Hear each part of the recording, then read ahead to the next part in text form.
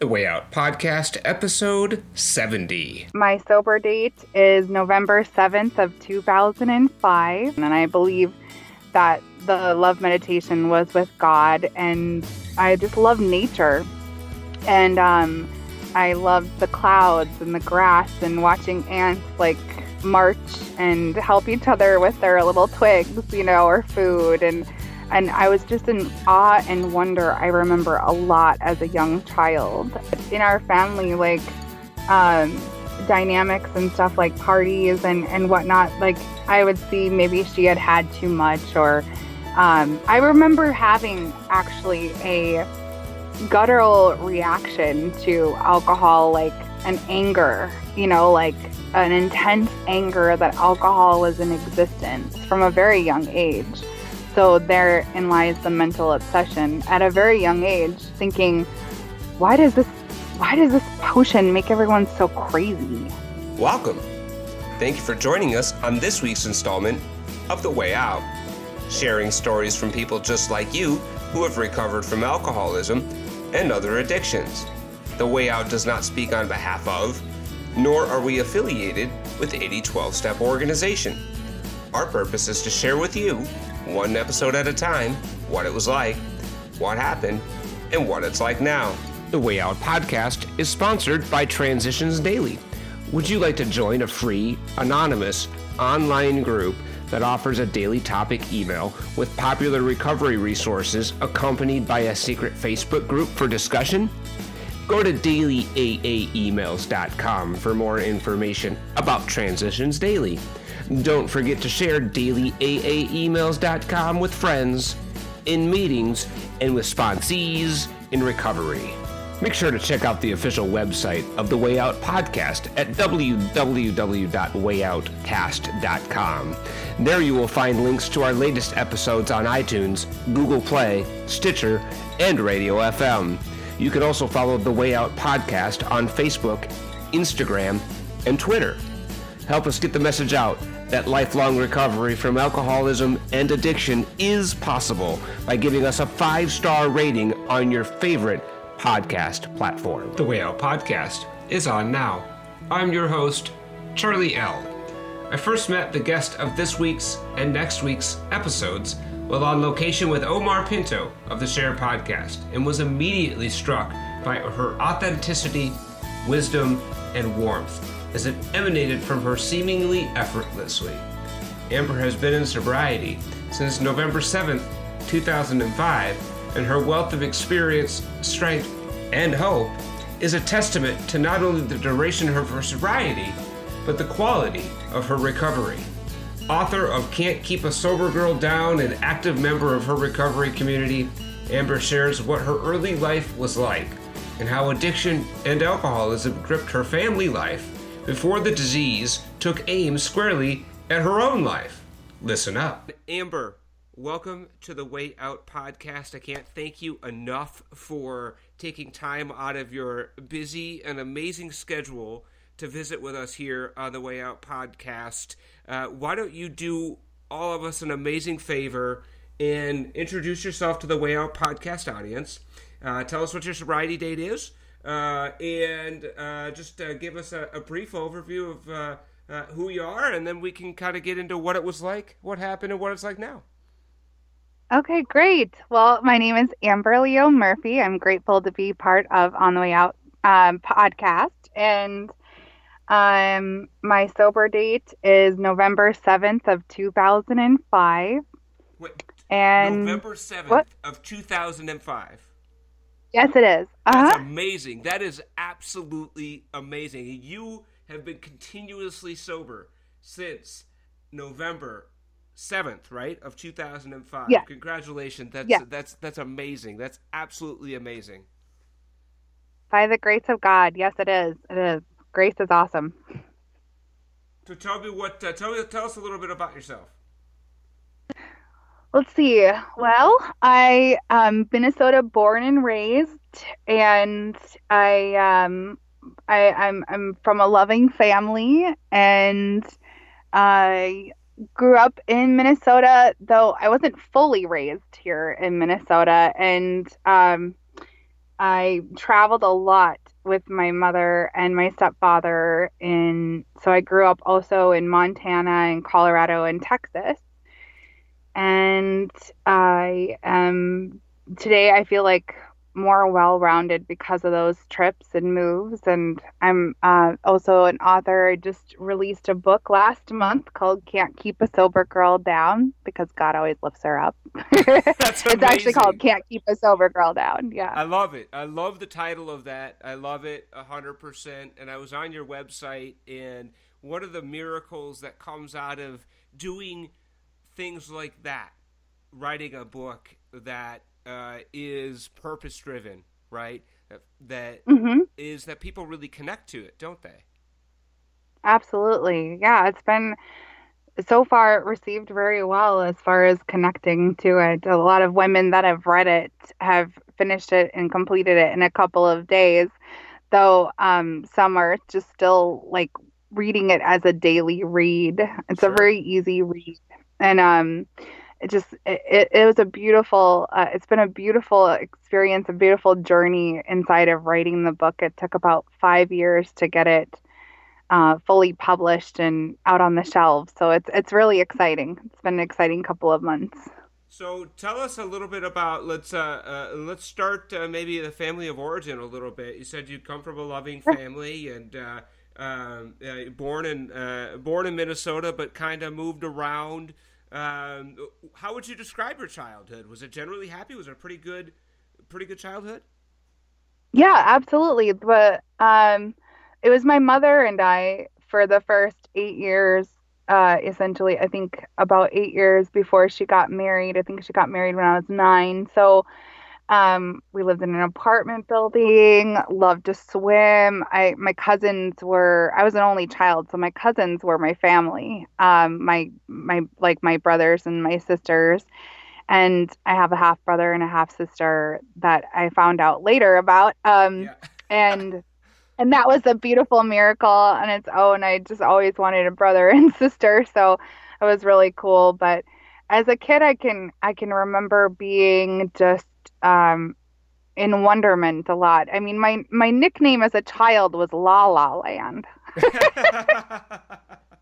So you were sort So of in your own world a lot as a child, yes, which yeah. yeah. And a mentor of mine, he calls it a love meditative state. Like if at the beginning of our lives, he told me and many others inside of this course that I took with him about uh, starting off in a love meditation. And I believe that the love meditation was with God. And I just love nature.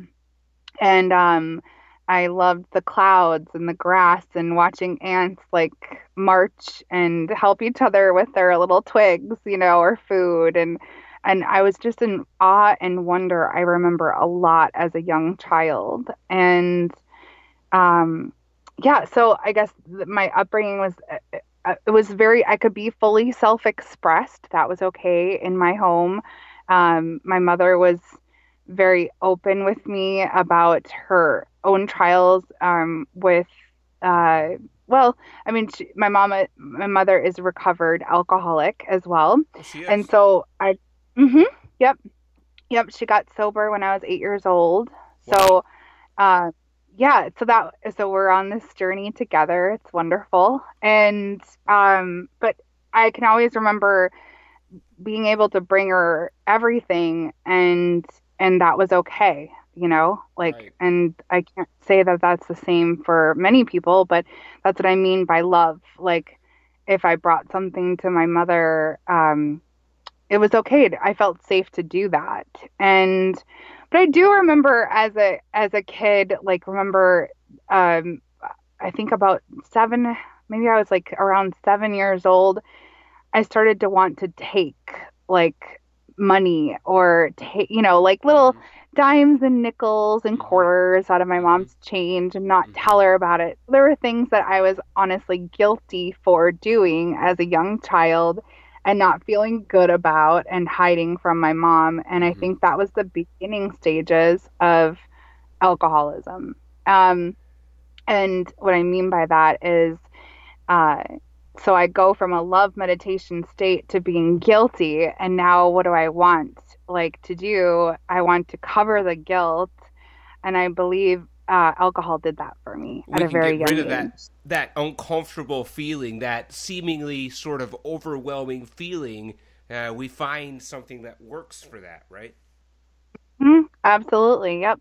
So So I it's remember amazing. having, It's amazing that oh, you got to be in an environment of recovery, right? From sort of the age of 8 on, and that for me sounds like that there was some serious benefits for you to be in a yeah. relationship with your mother who was in recovery, and working a program of recovery, and that allowed you to sort of benefit intrinsically because of that. Beforehand, was there any sort of sense as a child that you knew that there was something wrong with mom? Oh, yeah. Well, I mean, as far as like, she didn't really drink around me that much, but in our family, like, um, dynamics and stuff like parties and whatnot, like, I would see maybe she had had too much, or, I remember having actually a guttural reaction to alcohol, like an anger, like an intense anger that alcohol was in existence from a very young age. So therein lies the mental obsession at a very young age, thinking, why does this why does this potion make everyone so crazy? Ah, right, So right. So yeah, you for observed from a very young age that this alcohol had an effect on people, and as a kid, you didn't like that. no, I didn't. Yeah, right. And it created an unpredictability in the adults who were supposed to be safe around me.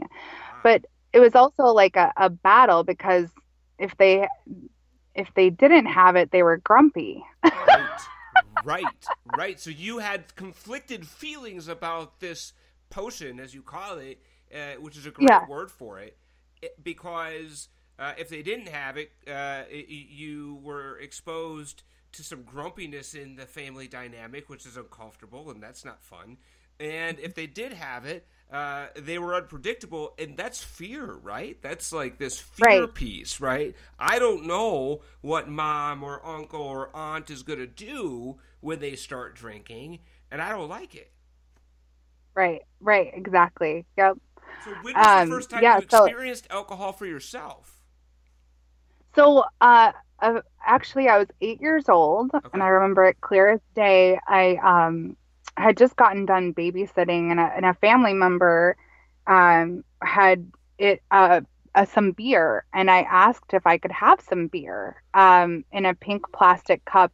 I was given the beer, and I took a sip of it, and because I was curious, I was like, what is all, I had that What is all the mental fuss obsession. about, right? What is all, Yeah, right? yeah, Yes. yeah, exactly. And then all of a sudden, like, now it's, I kind of remember feeling like I was about to enter adulthood Sure.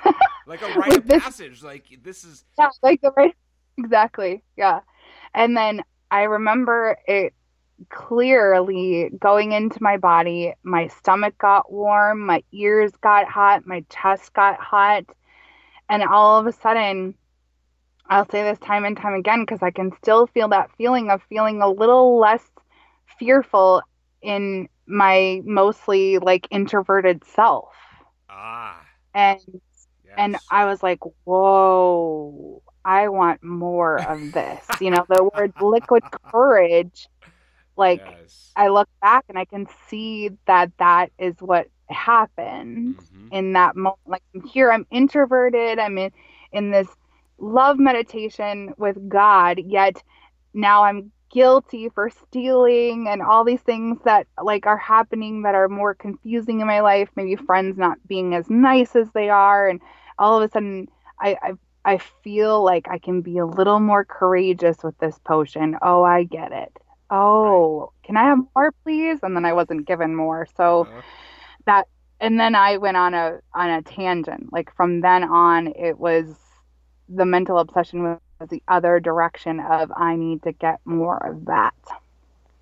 I can So definitely relate to that experience, Amber, first having that first drink of alcohol and a lot of those feelings of anxiety and fear and immediately dissolve, right? Mm-hmm.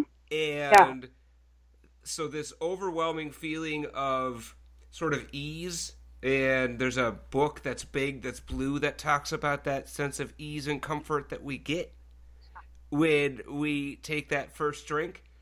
And I absolutely 100% got that. And then immediately followed with what you said, which I thought was just great. More, please. Yep. More, please. Yeah. More, please. In fact, I love this. Somebody once told me that their favorite drug was more, right? Whether it was alcohol, you know. Yeah. Yes, absolutely. How does that like manifest then, Amber? You have this first sort of drink, and it's a very memorable experience, and it gives you a very memorable feeling, and it kicks that obsession. And are you looking for opportunities to drink again? Oh, absolutely. Yeah, I remember.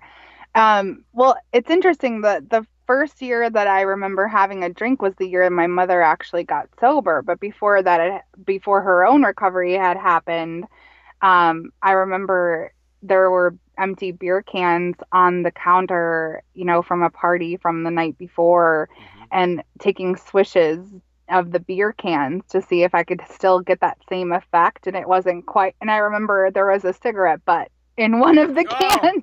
Oh, we've all done it. We've all done it, Amber. We've all done it. Yeah. And not quite getting that same effect, but I mean, it was a searching. It was a knowledge of like, I want more of that, but it was also like I wasn't aware at that time in my life that it also brought upon more fear and more anxieties inside of being sneaky and wanting more, right. And right. So yeah, if a friend's parents like had it, in their cupboards, I was going toward it, or trying to, manipulate friends to get them to see my way of we should just, drink some of that. And I don't think I succeeded inside of that until after we moved to Montana. I remember being at a friend's house, and I was a pimply kid. I was very awkward looking. I had big teeth. And I was bullied a lot for my looks. Kids can be pretty vicious. And absolutely can be. Absolutely 100%. They can be cruel. Yeah, absolutely. So I think what happened is that I went inward even more, like, and bonded to self even more of like, I can only trust me. And the thing that would relieve that would be alcohol. And that was the mental obsession. Just, I need some of that. And, a lot of friends were like not down with stealing their parents' liquor. They just weren't. And I was really young trying to get my friends to get their parents' liquor and coming up short, empty handed. But I do remember one evening being at a friend's house and the parents had gone to sleep. And I think we were like 12 or 13 at the time. And, in Montana, and then mixing brandy with water and in a cup, and yuck. But oh my God, I just felt, whoa, like dizzy, and this is so fun, and and gates opening, and I want more. Yes.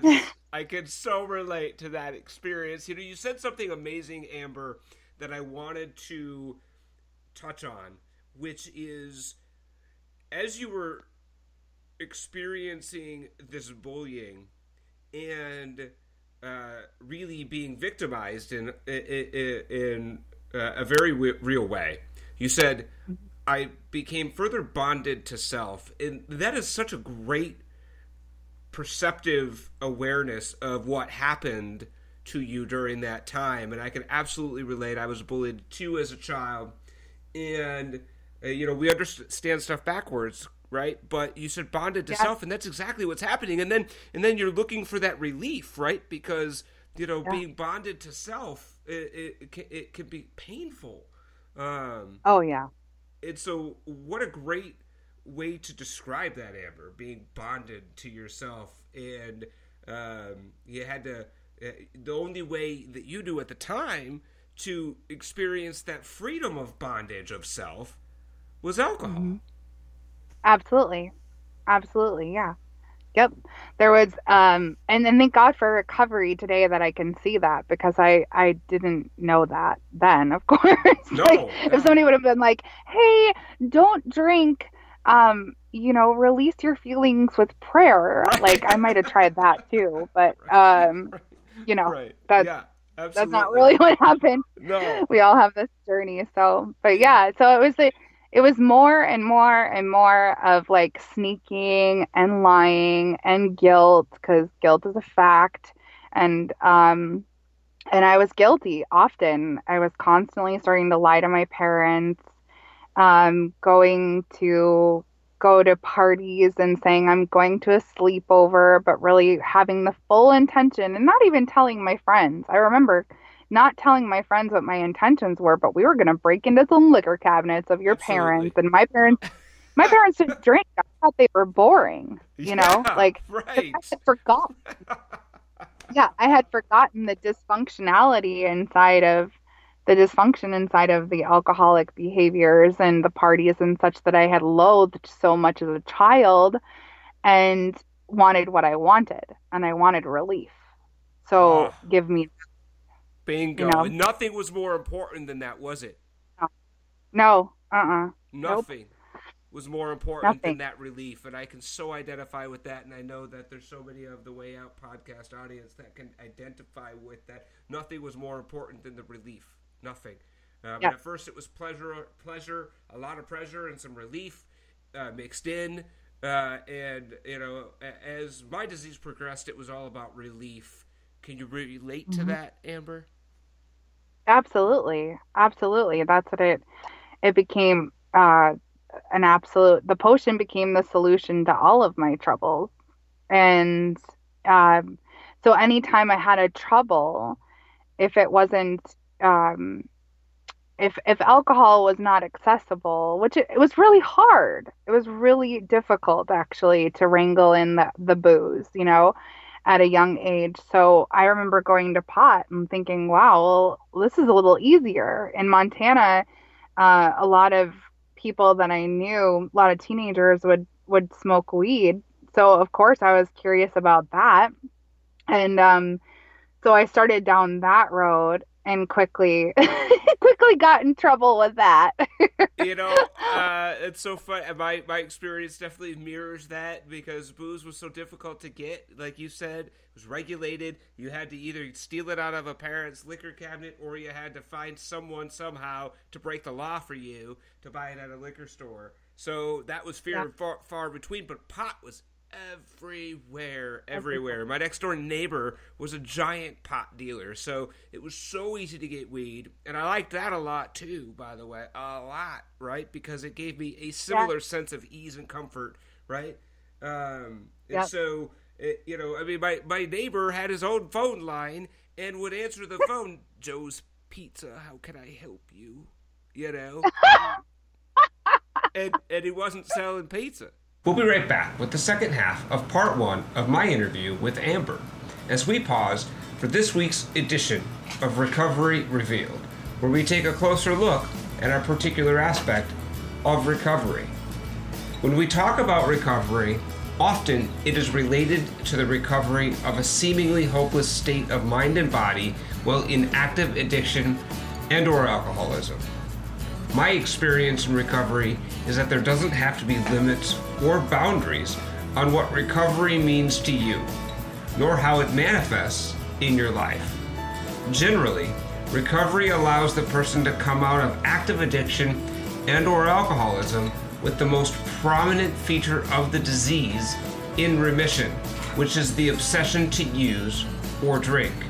For many of us, that is simply the beginning of a path to holistic wellness in mind, body, and spirit. Physical sobriety for us isn't usually enough. We needed to pursue paths to wellness. Ironically, the biggest factor in my own recovery and subsequent path to wellness was the one facet I had neglected the most and patently disregarded. That was my spiritual wellness. Working the first 3 steps allowed my spirituality to reawaken and begin to positively affect my physical and emotional wellness as well. Our wellness isn't confined into compartments that don't affect each other. In fact, it's quite the opposite. Poor physical health can and does drag on mental and spiritual health, and the same goes for each other aspect of our overall wellness. It figures, therefore, that when we improve one component of our wellness, that others receive a residual benefit. That said, it has been my overwhelming experience in my own life and those I have both interviewed on this podcast and associated with in the rooms of recovery that nothing has as great of an overall wellness effect than that of a spiritual awakening. These don't have to be of the burning bush variety, nor a bolt of lightning followed by a thundering word of God. The truth is, a spiritual awakening can take many forms. The Dalai Lama once said, people take different roads seeking fulfillment and happiness. Just because they're not on your road doesn't mean they're lost. Spiritual awakenings are marked by a distinct feeling that something has changed within you. Awareness of old and negative habits, a deep, strong desire to make the world a better place, a yearning for meaning and purpose, and a willingness to know and be your authentic self. Awareness to the foods you eat and the loss of interest in worrying. Actions are increasingly becoming love-based instead of fear-based, and there is a loss of interest in conflict. My own path to a spiritual experience was through the working of the 12 steps, which produced a profound and powerful spiritual experience within me that continues to be the single greatest gift of my recovery. That said, the 12 steps are not the only way to recover, nor are they the exclusive path to a spiritual experience and awakening. Regardless of the path one takes to experience a spiritual awakening, it is an experience that one should not miss. Now back to the second half of part 1 of my interview with Amber Murphy. Listen up. I knew I was living wrong, and I felt like convicted inside of my soul and spirit that maybe I wasn't doing things right, and then crying, but then turning away from God again when I was invited to other parties where alcohol was involved. Don't forget, the way we get the message out to those who still suffer is to give this podcast a 5-star rating on your favorite podcast platform. So that's how that is. Wow. Yeah. Real life. I remember the first time I smoked, it didn't have an effect, and then I thought it was stupid. Right. And then the second time I cashed a whole bowl, and I didn't know I wasn't supposed to, and I turned green. Like, I remember my brother, my stepbrother at the time, he was like, "What did you do?" And I'm like, "What do you mean?" And he's like, "Did you smoke the whole thing?" And I was like, "Yeah, why?" And he goes, "Oh my gosh, you're going to be so sick." And I remember walking to the bus stop, and I believe I was in the 7th or 8th grade. I think I was in 8th grade. And I remember walking to the bus stop, and it was like almost a mile to the bus stop, and feeling like, uh-oh. Right. Uh-oh, what's going to happen next? And then getting so sick at school, lying to the principal, telling them I had to go to my grandmother's, even though my grandmother lived in Minnesota. She didn't live in Montana. And like copying up this whole story with my friend to go to her grandmother's house and like just sleep all day and swear it off for the rest of my life. I will never smoke pot ever Ever, never, ever. I was so sick and I was so high, and I just slept all that day thinking how miserable I was. But then that night, I was invited to a party. I was waiting for it. Yeah, exactly. Yeah. I was invited to a party, and there weren't any parents around because I had lied to mine and my friends had lied to theirs, and we were all at a party and this cute boy was smoking a bong, and I was like, "Oh yeah, pass me that." Just to fit in. It was like a fitting in. I had such a need for approval Oh, from my peers, yeah, that that's a truth. that pure drive, that it was just, yeah, give me more. So yeah, and then that was what was there, and I wanted to be cool and fit in. I wanted that guy to like me, and then goes my pot smoking, and then I got in trouble with that, like a year, not even a year later, and there was like a whole town drug bust, and I was part of it, and then my mother's disapproval of me was actually what, in my actions, because I was caught with Yeah, the law, yeah. is what actually made me want to never do that again. Like, I just realized that there was a better way of living, and I wasn't on the right path. So that So was a was good that sort of that intervention. moment, Amber, that started your process of recovery? Well, I think, actually, maybe. I mean, as far as like recovery from pot, Mm-hmm. absolute, like from the actual drug of marijuana, but from like spiritual matters, I mean, I guess maybe that's possible. I never really thought of it that, but because I started going to church actually that same year, and I knew I was living wrong, and I felt like convicted inside of my soul and spirit that maybe I wasn't doing things right, and then crying, but then turning away from God again when I was invited to other parties where alcohol was involved. So yeah, Sort of I this had this awakening, sort of this, I call them like these moments of clarity, right? You had a moment of yeah, clarity where, uh-oh, yeah, this isn't, something's not right. And, you look in the proverbial mirror and identify that, this isn't, not only does this not feel good anymore, um, but there might be a problem here, right? right. Maybe not enough to make, a complete sobriety change at this point, but sounds like maybe that was the first consequence that really sort of woke you up a little bit, and made you look at your use a little bit differently. Absolutely. Yeah. Yeah. And I remember feeling like the odd one out all of a sudden, because now I don't smoke pot. Now I'm not going to parties. I need to focus on my grades, because before I was going into school like high, and now like my grades are kind of suffering a little bit. And so I started to, be more present and not be high anymore, so I could focus on my grades. And I remember being made fun of at school. I remember people are like, "Oh, don't talk to her. She'll get us in trouble." And people were calling me little goody two shoes, She's a and narc. there was this, Yeah. yeah, exactly. Oh gosh, I got that for Mm-hmm. sure. Mm-hmm. Mm-hmm. Uh, so I remember feeling like odd and strange again, and that was painful to feel that way, and because I needed your approval so bad. Right. I was under that delusion. So Right.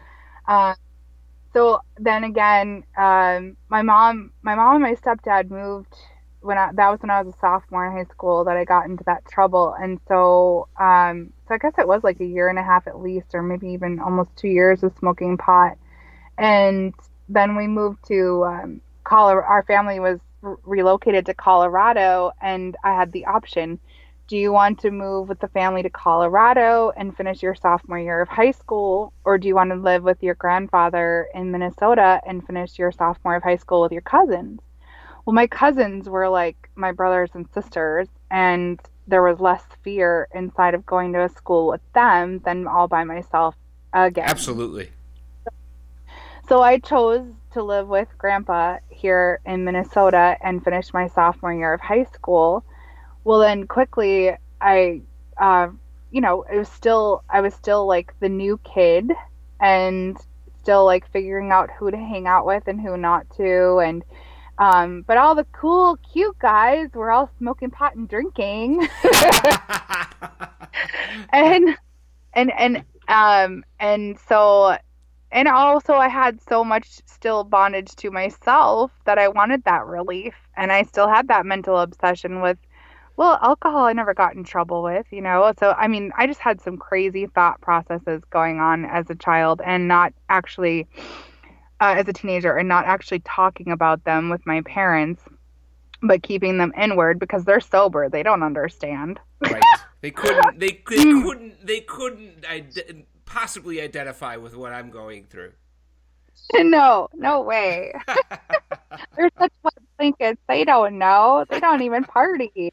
It's funny you talk about the drinking and the obsession because, you know, I don't know, for me, when I stopped smoking pot, my alcohol use climbed dramatically, both in how often I did it, but also how much I drank.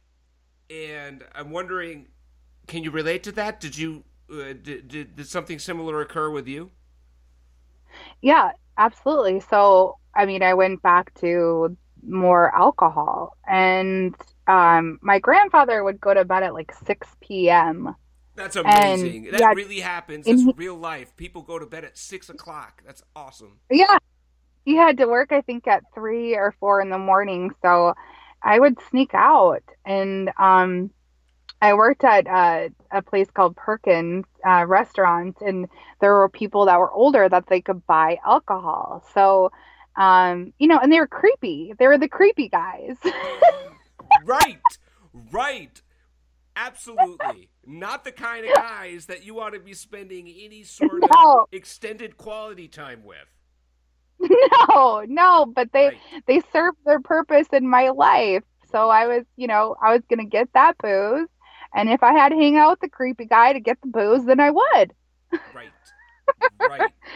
So, yeah, so I would hanging out with people that were very broken. I shouldn't say creepy. I should say broken, and like myself, and really bonded to self and partying and just it progressed. But it wasn't until there was many things that happened throughout high school where I wasn't sure like what was going on. Like I knew that there's something going on internally inside of me, like that didn't make sense, and I was trying to figure out with poetry because I'm a writer, right? So I was writing poetry since the age of 8, and my poetry started to get darker, and then it would get lighter and darker, and I remember wondering why. Like I kept going back and forth between this dark and light stuff inside of my art, and then like thinking maybe I shouldn't drink as much, and trying to like monitor how much I'm drinking, and mostly monitoring it so that my parents don't find out, because every time they find out something,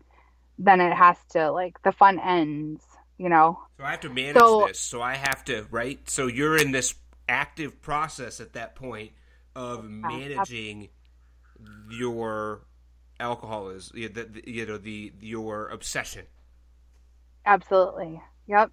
So I remember moving again to Colorado, and I was becoming the friend, quickly becoming the friend of which the parents were very like upset with their children for hanging out with. Ah, yes, the bad influence. Yeah. Yes. And constantly. I don't like you hanging out with that Amber. She's She's bad news. Right. But I had this double life already going on, like that, you know, I was good, and then, oh, how dare you see me as bad? Let me show you how good I am, you know, kind of thing going on. And I couldn't Amber, I call that the Jekyll and Hyde, right? Absolutely. Yeah. Yep, absolutely. So the parents were aware and keen, and I was not. And so I would just like do as much as I could to drink as much as I could and party as much as I could, but I wanted my friends to do it with me so I wasn't so bad. So I was bringing people into my partying and my alcoholism. And I mean, I clearly remember um, pouring more booze in my friends' drinks so that they would be as drunk as me, just delusional. Absolutely. And Absolutely. I yeah, want you to be on my level. exactly. Even if you don't Exactly. want to be on my level, I want you to be on my level. And I am going to do whatever I can to help you be on my Yeah. level. Yeah. Yeah. The delusion is sick. The delusion is real. Absolutely. Absolutely. Absolutely. And You the can laugh disease that we about- have, right? Yeah. That has nothing to do Yeah. with the drinking. That has nothing to do with alcohol. That's our disease in full force, right? Yep. Alcohol is the Yep. solution. And that's the way I understand it today, right? Like alcohol was my solution. The disease was inside of me. Yep. Exactly. The dis-ease. Yep. That was Yeah. So and I love that you split that up. I love that. yes. Yeah. Dis-ease. I was constantly in dis-ease and discomfort. Mm-hmm. Right. And Yeah. So I constantly think looking for an answer, right? And a solution so that I could get out of that dis-ease. absolutely. Absolutely. Yeah, and the need for approval was it was so thick. It was so thick that and the resentment would come up when I didn't get the approval, and what's our number one offender, Oh, resentment. absolutely. Absolutely. Yeah. That you don't approve of me. Now I'm going to sort of perpetrate that back on you in a retaliatory kind of way, right? Yep. Because I desperately need that approval, but if you're not going to give it to me, you look out, right? Look Right. out. Exactly. Yeah. I can Exactly. Yep. absolutely identify with that anger, that sort of seething anger that would come out if I felt like you rejected me, right? Because that's what really that is to me. Like, if you disapprove of me, at least at that time, it was a rejection, and I didn't deal with that well at all. No. Yeah, and then there's more delusion that I remember, like if somebody did disapprove of me, well, they just didn't meet my drunk self. Wait till they party with me. They're gonna love me. Yeah, wait till you party with me. My shirt's a little bit more unbuttoned, and then you'll Yeah. really like who I Then am. you'll really like, yeah, right, Mm, right. yep, Because I can, then all of the inhibitions are gone, and I can really put out all the stops so that you like me. exactly, exactly. So how So, does this and that's progress, yeah. Amber? How does your drinking? How does this progress? And at one point, Yeah. does it come to sort of a head for you? So I remember being well. I mean, fast forward. I mean, all this is going on more and more, more and more drinking, more and more hiding, more and more lying, more and more guilt, more and more bondage It's to self. progressing. Your disease is No, progressing. yes, no room for any kind of spiritual life, no room for any truth, because inside of all this guilt, there is no room for truth. I'm just not allowing truth in. So I'm doing everything backwards in my life and thinking backwards. And I've got money on my mind. I've got sex on my mind. I've got men on my mind. I've got fame on my mind. And I go to school for acting in New York. And because I'm a really good liar, so I'll be a really good actress, you Yeah, know? right. So, Sure. and I remember having that thought. Like, I mean, I loved the art of acting, don't get me wrong, but I knew that I would be good at it because I did it every day. Right. And so I went to school for acting. And when I was about to graduate school in New York City, um, I had a breakup with someone that I thought that I was in love with. Now I see desire as not love, but at the time I thought I was in love with him, and it was a great drunken relationship, and he ghosted. He left. He didn't tell me why, but he just stopped talking to me after 4 months. And that I think is when the progression really hit a different level, because I called in sick with a broken leg to work, even though I did not have a broken leg. And I proceeded to drink by myself every single day that I was home, every day, feeling so the self pity that I suffer from as an alcoholic really came over me like a cloud of doom and gloom. And my life's not worth living. This man doesn't love me anymore. I'm worth nothing.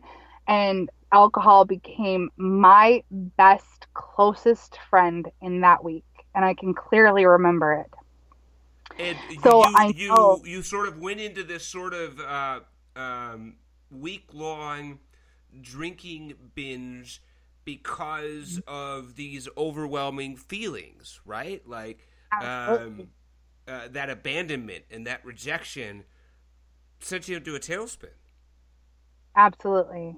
Yep, absolutely. And then I thought New York City was the problem.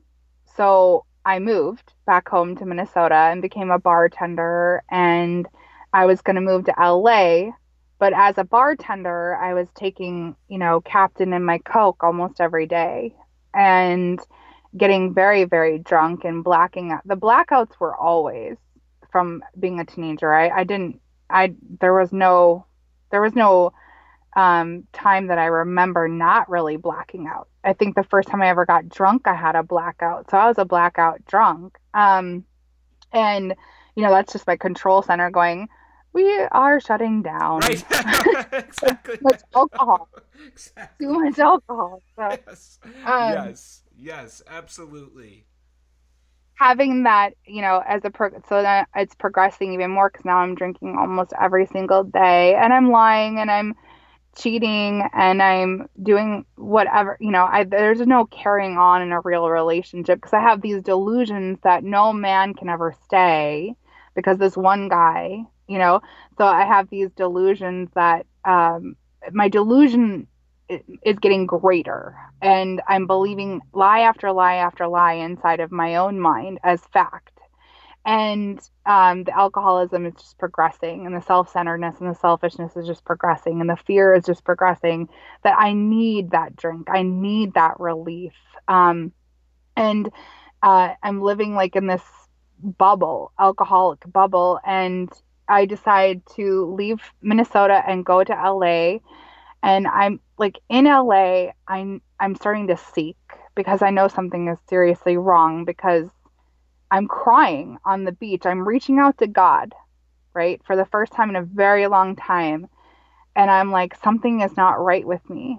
Like, God, please help me. Like something isn't right, and and then I worked at the Rainbow Bar and Grill. I don't know if you're familiar on Sunset in Los Angeles. And I'm drinking every single night I work and I'm drinking crafts of wine, not just like, a glass. I don't think I've ever just drank a glass.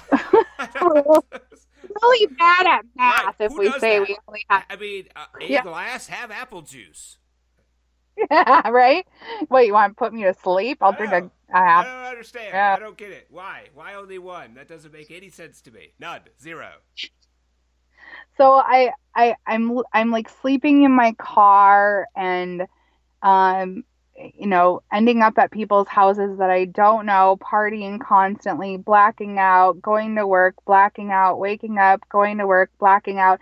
And this is my life. And I remember looking at this guy who was a homeless man on this park bench. And I remember feeling like I could be him and like breaking down in my car and like crying on my steering wheel and like looking up at this man and thinking, why do I think I could be this man? And there was I was seeking, like I was asking God questions, even though really I didn't even know what I was doing. My soul was crying out. And so that same year, my a friend of mine from high school came into my life, and we ended up falling in love. And he moved me to Washington State, and he was like going to be my superhero, like but he started telling me he thought I was an alcoholic, like maybe I had problems. And he was like holding my hair while I would puke in the toilet. And he would say, finally, he said, I'm not doing this anymore. And then my best friend was thinking I was an alcoholic. Like the cat was out of the bag. Like Right. something was going. Right. You were but- no longer able to sort of keep this Jekyll and Hyde going. No. And it was more Jekyll and less Hyde. And it sounds Yeah. like it sounds like, and I can relate to this in such a intimate way, Amber, that the solution that you had been using for so long in alcohol very, very much began to be the problem, and manifested itself as a unmanageable problem at this time. That's all the time we have for this week. Stay tuned for next week's episode with the conclusion of my interview with author of Can't Keep a Sober Girl Down, Amber Murphy. Don't forget to check out Amber's website at can'tkeepasobergirldown.com. Thank you for being a part of The Way Out, where we share stories from people just like you who have recovered from alcoholism and other addictions. If you would like to reach out to the show, you can visit us on the web at wayoutcast.com. That's wayoutcast, all one word, .com. Or drop your host a friendly email at share@wayoutcast.com. There you can also find links to previous episodes on iTunes, Stitcher, and Podcast Garden.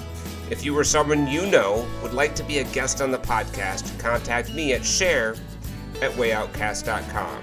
See you next time, and remember, if you don't change, your sobriety day will.